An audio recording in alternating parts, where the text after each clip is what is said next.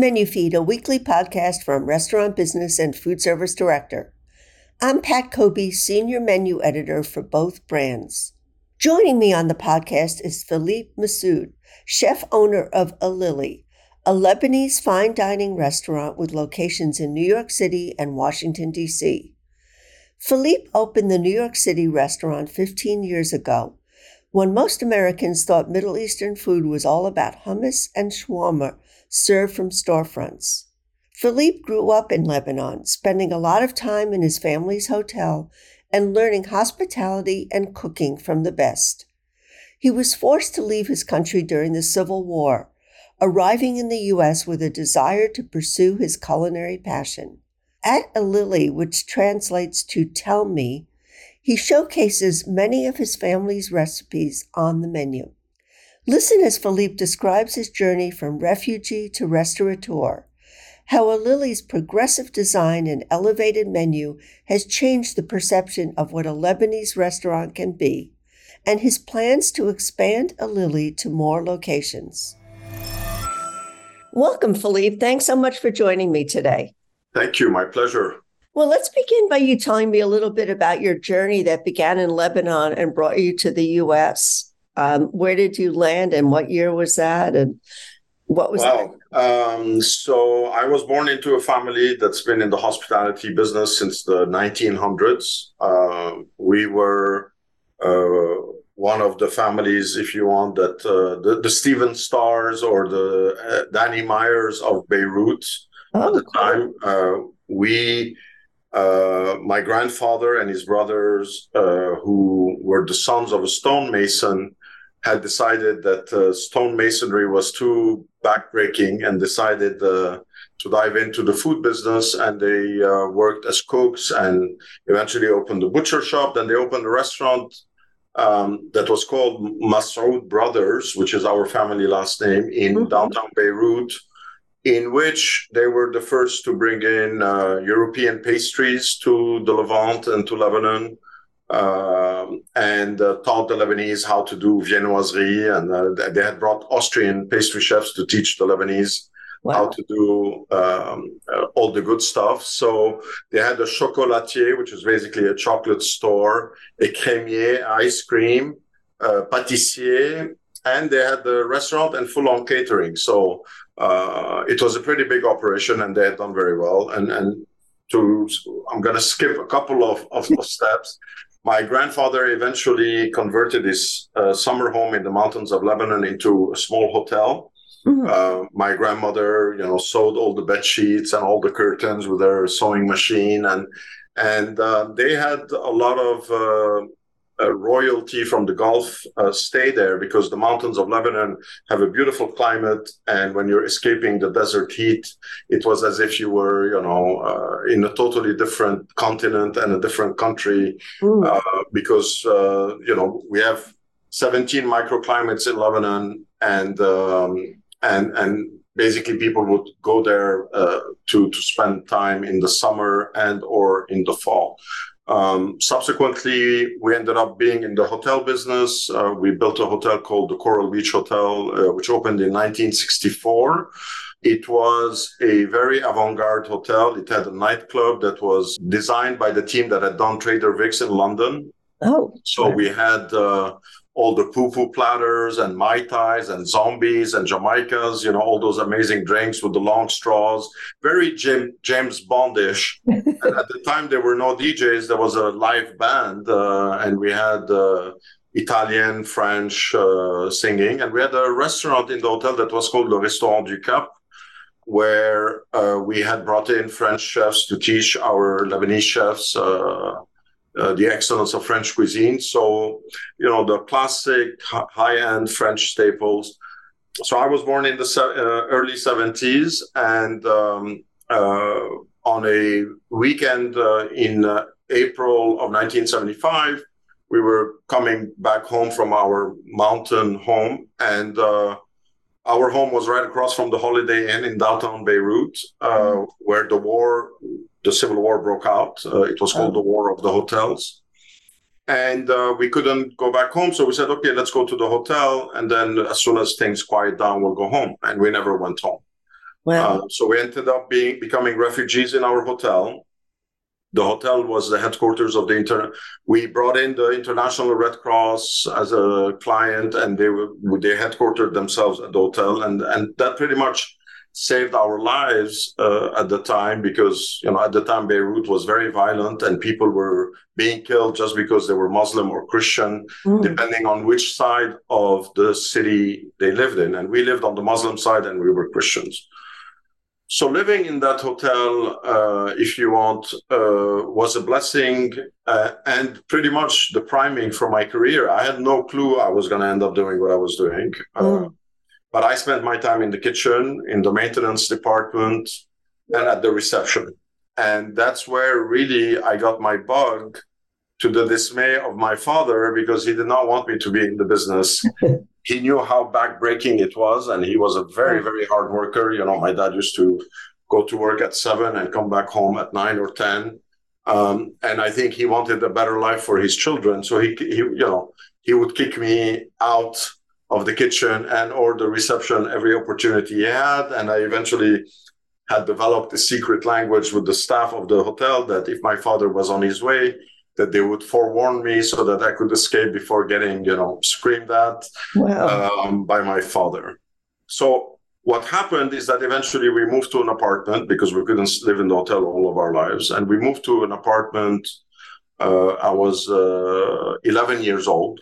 And my mom takes me food shopping for the first time. So we go to a supermarket. I had no clue what a supermarket was because I had been living in a hotel. So we had the dry storage and the warehouse, where we kept the food. And of course I knew every dish, and, I would go to the patisserie and steal tempered chocolate and eat all the petit fours and get screamed at because they were for a cocktail party, but I didn't know they were for a cocktail party. So we go food shopping, and we start, cooking at home. And I'm like, this is not like the same food as the hotel. Like, what the hell is this? And my mom, is like buying me Duncan Hines, boxed cakes and what have you.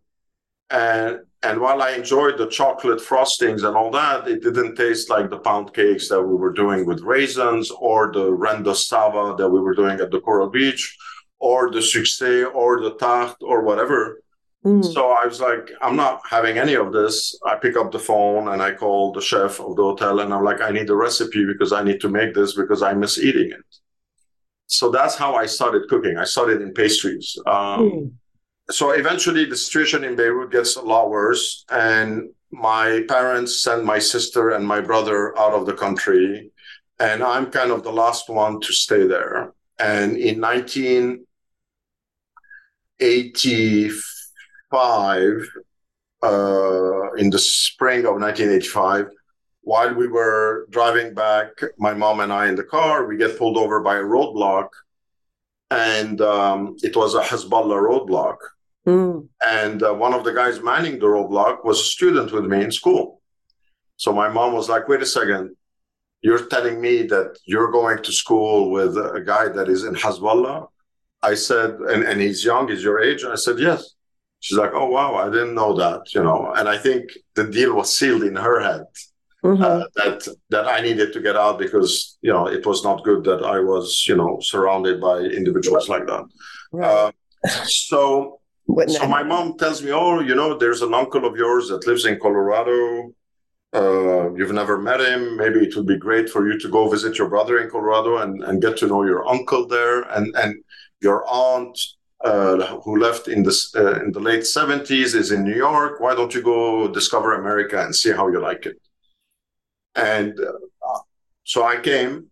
I went to Colorado, drove with my brother who had just bought a car, Bryce Canyon, Grand Canyon, and discovered all the West, and it was majestic. It was beautiful.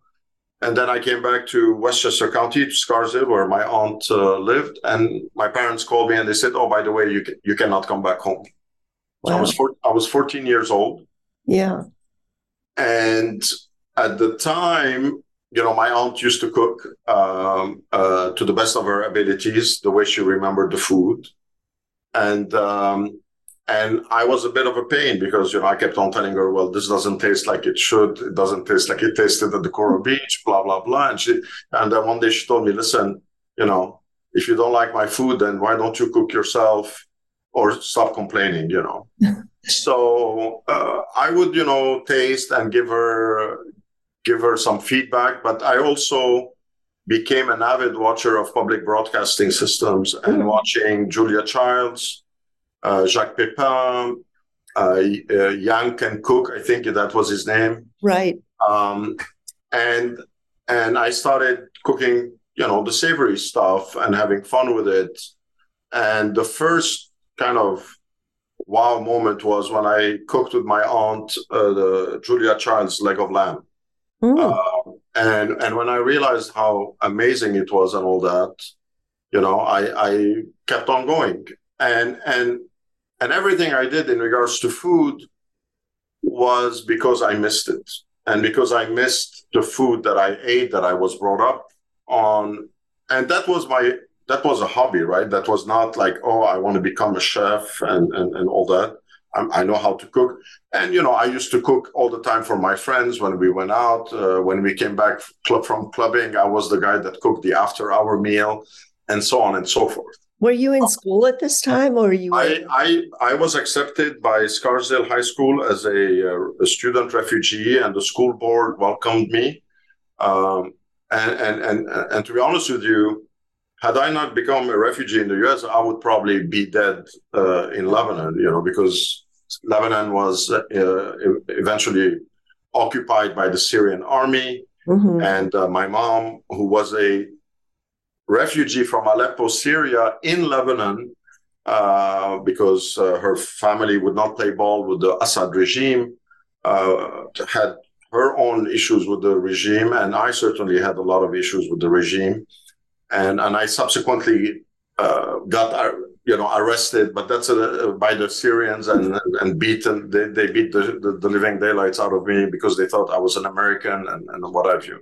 Long story short, the second year that I was here, 1986, my father was killed. And that was, a devastating thing to happen for a 15-year-old who's just, creating that man-to-man bond with his father. Right. And so what happened is that every summer I would go back to Lebanon, and every Christmas I would go back to Lebanon and help my mother with my brother run the hotel. And I took a very active role in that. I used to taste all the food with the chefs and give pointers based on how I thought the food should be and what have you. And you have to realize I was a young adult already. I was an old man in a young man's body at a very young age, keeping in mind that I was driving a car when I was 11 years old in Beirut, right? So we did that, and as a matter of fact, it was the 2 best years of the hotel. And for the first time in its history, the hotel had made money because we went full on the food and beverage program at the hotel, and we really expanded it and what have you. I applied to Cornell University in the hope that I was going to go back and help run the family business. And because I thought I could expand it and grow it and use, all the knowledge that I would acquire at Cornell to benefit the brand. And my second semester at Cornell in March of 1988, I was called and I was told that the hotel had been sold because pretty much our lives were still under threat. And because my mom was visited by, Army intelligence that said, listen, your sons are not safe. The people that did harm to your husband want to do harm to you and your kids. So we kind of sold it for nothing, and we ran away, and we moved out of Beirut and moved to the Christian side. So at that time, having lost my father in 86, losing the hotel, which was my second father, if you'd like, because the hotel represented everything to me, I was completely rudderless and lost and did not know what I was going to do with my life. And there was a Lebanese restaurant on campus that was called Aladdin's.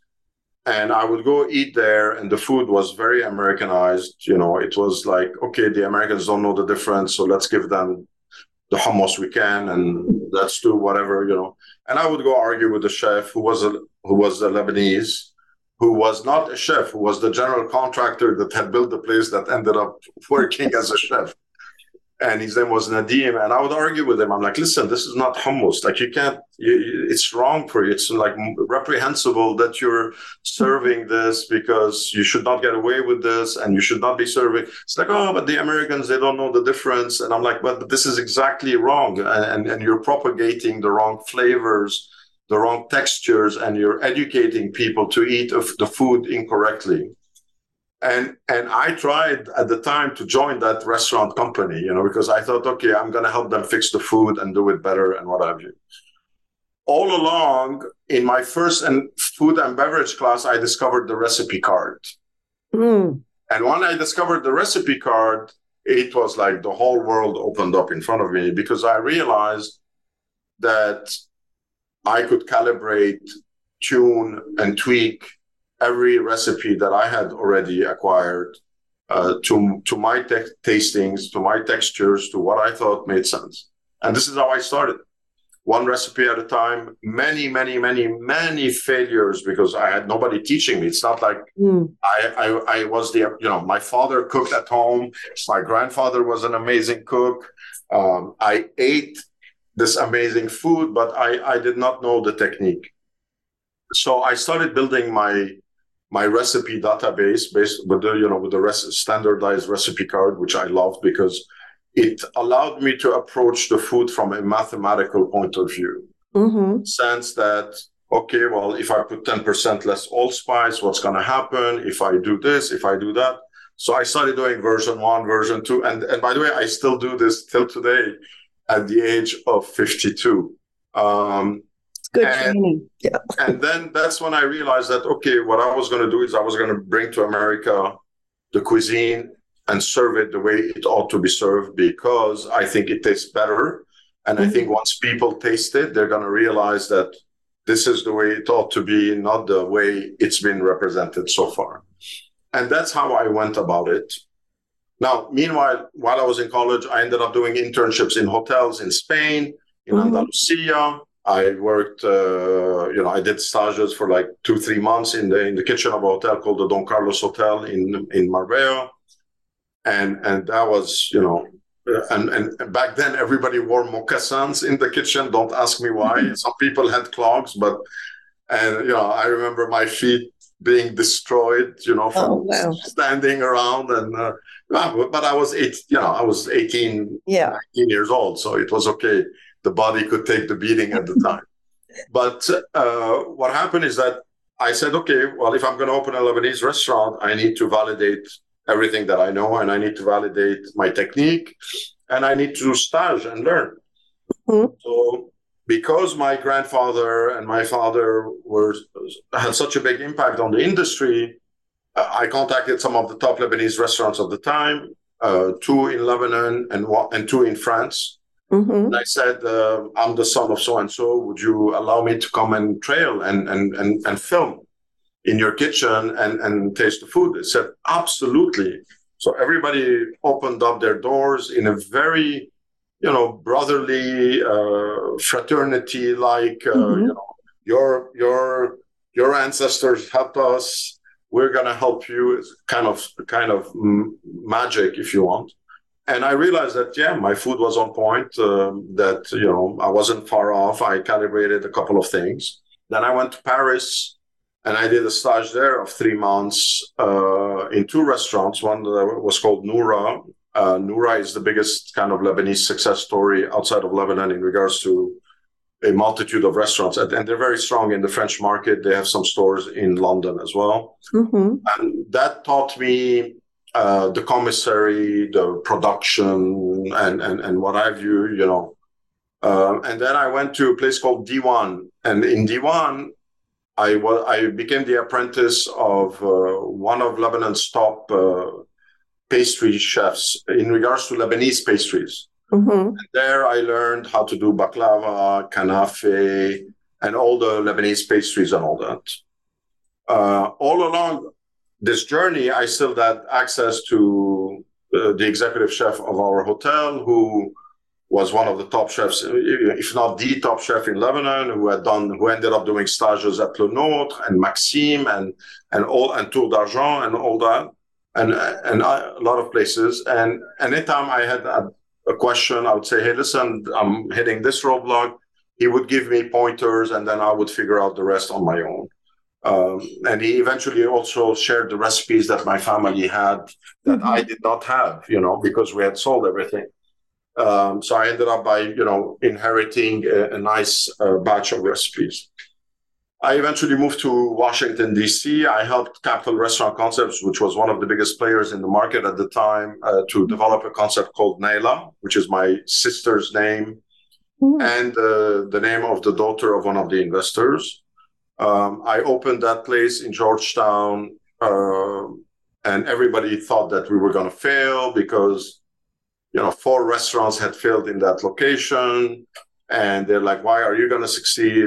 And this has never been done with this food. And obviously, I wasn't the chef there. I was a concept director. I was very involved with the food. It wasn't my restaurant, so there were limits to how much I could do. But long story short, it was one of the first kind of modern, up-to-date Lebanese restaurant to succeed outside of Lebanon and in the DC market. Right. Was Lebanese food kind of foreign to Americans at that point? No, there was Lebanese food, but it had always been presented in a very kitschy, ethnic way.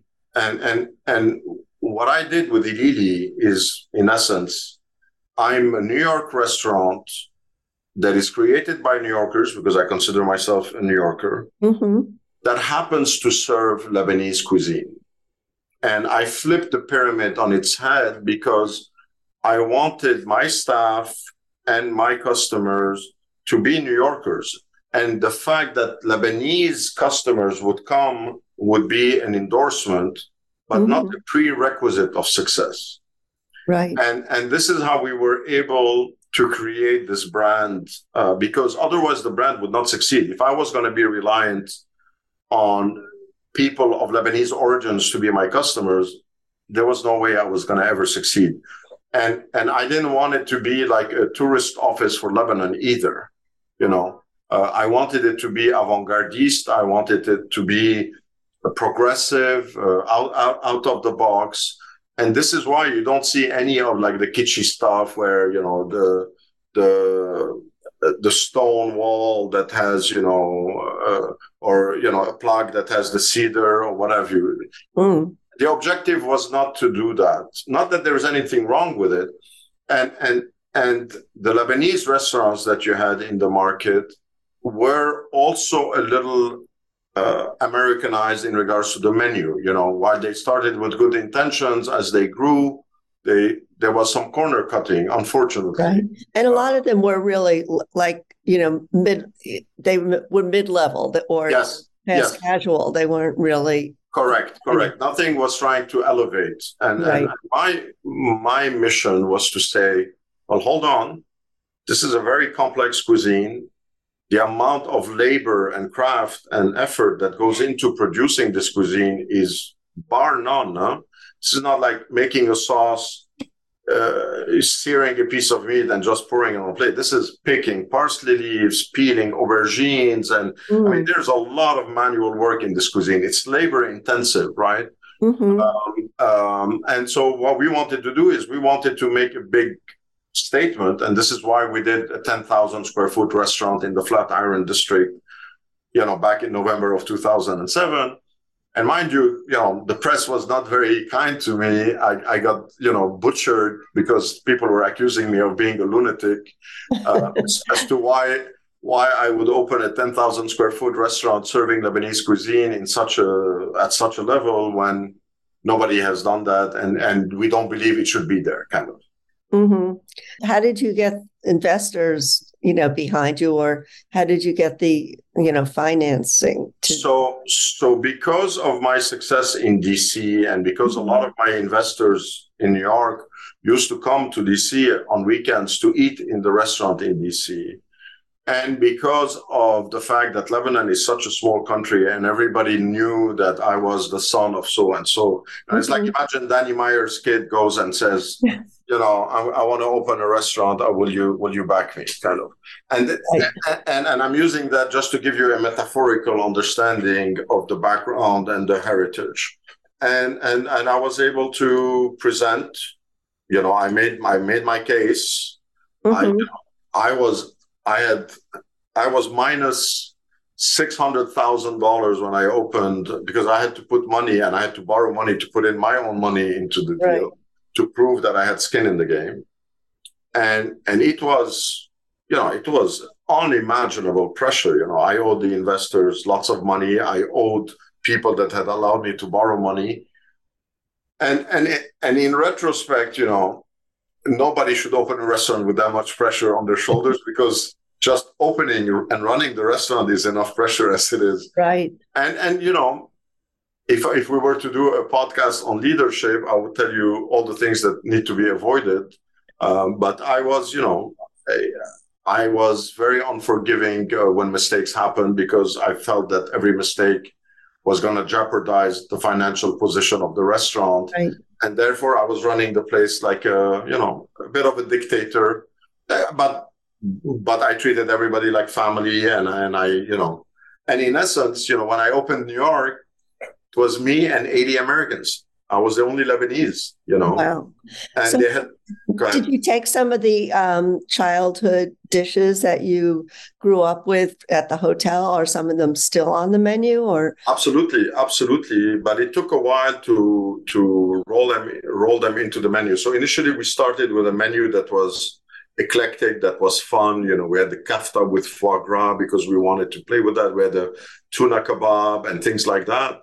That went well, but I did realize that eventually the market wanted us to do what we do best, which is top-notch Lebanese cuisine, which is 60% of our menu, and 60 to 70, and then the 40 to 30% is kind of an extrapolation of the Levantine cuisine and the Southern Mediterranean. But at least the 60 and 70% had to be equal, if not better, than what you could get in Beirut. And that's how we went about it. And that's why we've been here for 16 years. And also the design is very upscale and modern looking. I mean, you wouldn't know you were walking into a Lebanese restaurant. Exactly. And that was done on purpose. So all the materials are inspired by Lebanon. For New York is all about cedar wood, copper, for the period, and then the Phoenician heritage, if you'd like. The lattices of the wood structure that we have were inspired by the inside of a boat. And as you know, the Phoenicians were the first seafarers, or were the most, they were renowned seafarers. And the Phoenician Empire expanded because of their mastering of the sea and sailing. So we got inspired by that, and that's how we decided to put this big wooden box in there. Yeah, it's very striking for sure. Yeah. And then 2 years ago, you opened a second location in Washington, D.C. So is that similar in menu and design? So DC is a progression, if you want. It's an evolution of New York. The menu is a bit smaller. It's a smaller space. And it is a smaller menu, which allows us to be a bit more innovative and change things more regularly. So, and DC represents the direction we're going in. We're actually going to be working on renovating New York as well. And DC, we built during COVID, which is an experience I don't want to go through again. You've gone through a lot of stress opening restaurants. I can't even begin to tell you, between the financial crisis of 2008, 2009, Hurricane Sandy, the riots, COVID, I had some health issues. I mean, I've been through the ringer, and nothing phases me anymore. But we poured our heart and soul into the design of DC. And if in a way, had we not all gotten so dark and depressed from COVID, I don't know that we would have produced the restaurant that we produced in DC, because it was the antithesis of COVID, if you want. We wanted it to be a jovial, celebrative, festive space, and that's what we designed. And and the space really touches you the moment you walk in. It's very uplifting. It's very fun, and it has very elegant and delicate touches of design here and there. And that's how we approached that one. I have a great team there. The general manager in DC him and I used to work together at Naila, and my chef Satinder, and the general manager is Rashid. They're doing a great job. Satinder is of Indian origins, so we love to talk food and try to inject some of both cultures whenever we can into the food. So tell me about some of the menu items that, are your favorites or that have become signatures or really bestsellers. Listen, I mean, the lamb shank is a must. And by the way, that lamb shank is an extrapolation of Julia Child's leg of lamb, cool. Just so that for the sake of transparency, because I loved it so much and I steered it in a totally different direction. And that is really the kind of celebrative dish where there's a lot of flavors, there's complexity. We have cardamom, cinnamon, allspice, nutmeg, and of course, there's the delicious aromas of a very well done lamb stock and lamb jus. The next one, which is a great surprise because people don't expect, is our roasted chicken. The roasted chicken is cooked to order, so it's cooked from raw to order, and therefore it will be the juiciest cut of meat you've ever eaten in your life. That is beautifully roasted, that has the nice char, and that's my second kind of go-to. In regards to the meza, the steak tartare, the kibinaye, is definitely a big winner for me. There's no way I go a week without having a dish of hummus or baba ganoush. Those are, if you want them in their authentic form, I highly recommend it. And you have a lot of shareables, which was kind of groundbreaking at the time as well. Absolutely. I told people it's Thanksgiving every night in our restaurant. That's so cool. And that's the beauty of eating this food. It's a taste. I mean, think of it as a tasting menu. The only difference is that you can order the whole tasting one item at a time. Right. And I'm so happy that the cuisine has finally caught on, and now there's like a zillion Levantine, Israeli, Lebanese, Palestinian, Jordanian, Syrian restaurants. And I think when people saw that ilili succeeded the way it did, it kind of encouraged a lot more people to get into the market. Definitely. Well, to wrap up, what do you think is next? Will you be opening more like spaces like the one in Washington, D.C.? We are in the midst of very advanced negotiations in Miami, and Miami will be a seafood extrapolation of ilili. Think of it as ilili of the sea or ilili del mar. And I'm very, very excited because it's going to force me to get out of my comfort zone and really go do some serious R&D, and I'm looking forward to that. Cool. And then after Miami, we're looking at another location for New York and another location in the DC market. We're in talks, limited talks with Los Angeles and Chicago as well. Thanks so much, Philippe. The story of your journey and success is truly inspiring. You can download this episode of Menu Feed and past podcasts on Apple, Spotify, or wherever you get your podcasts. I'm Pat Kobe.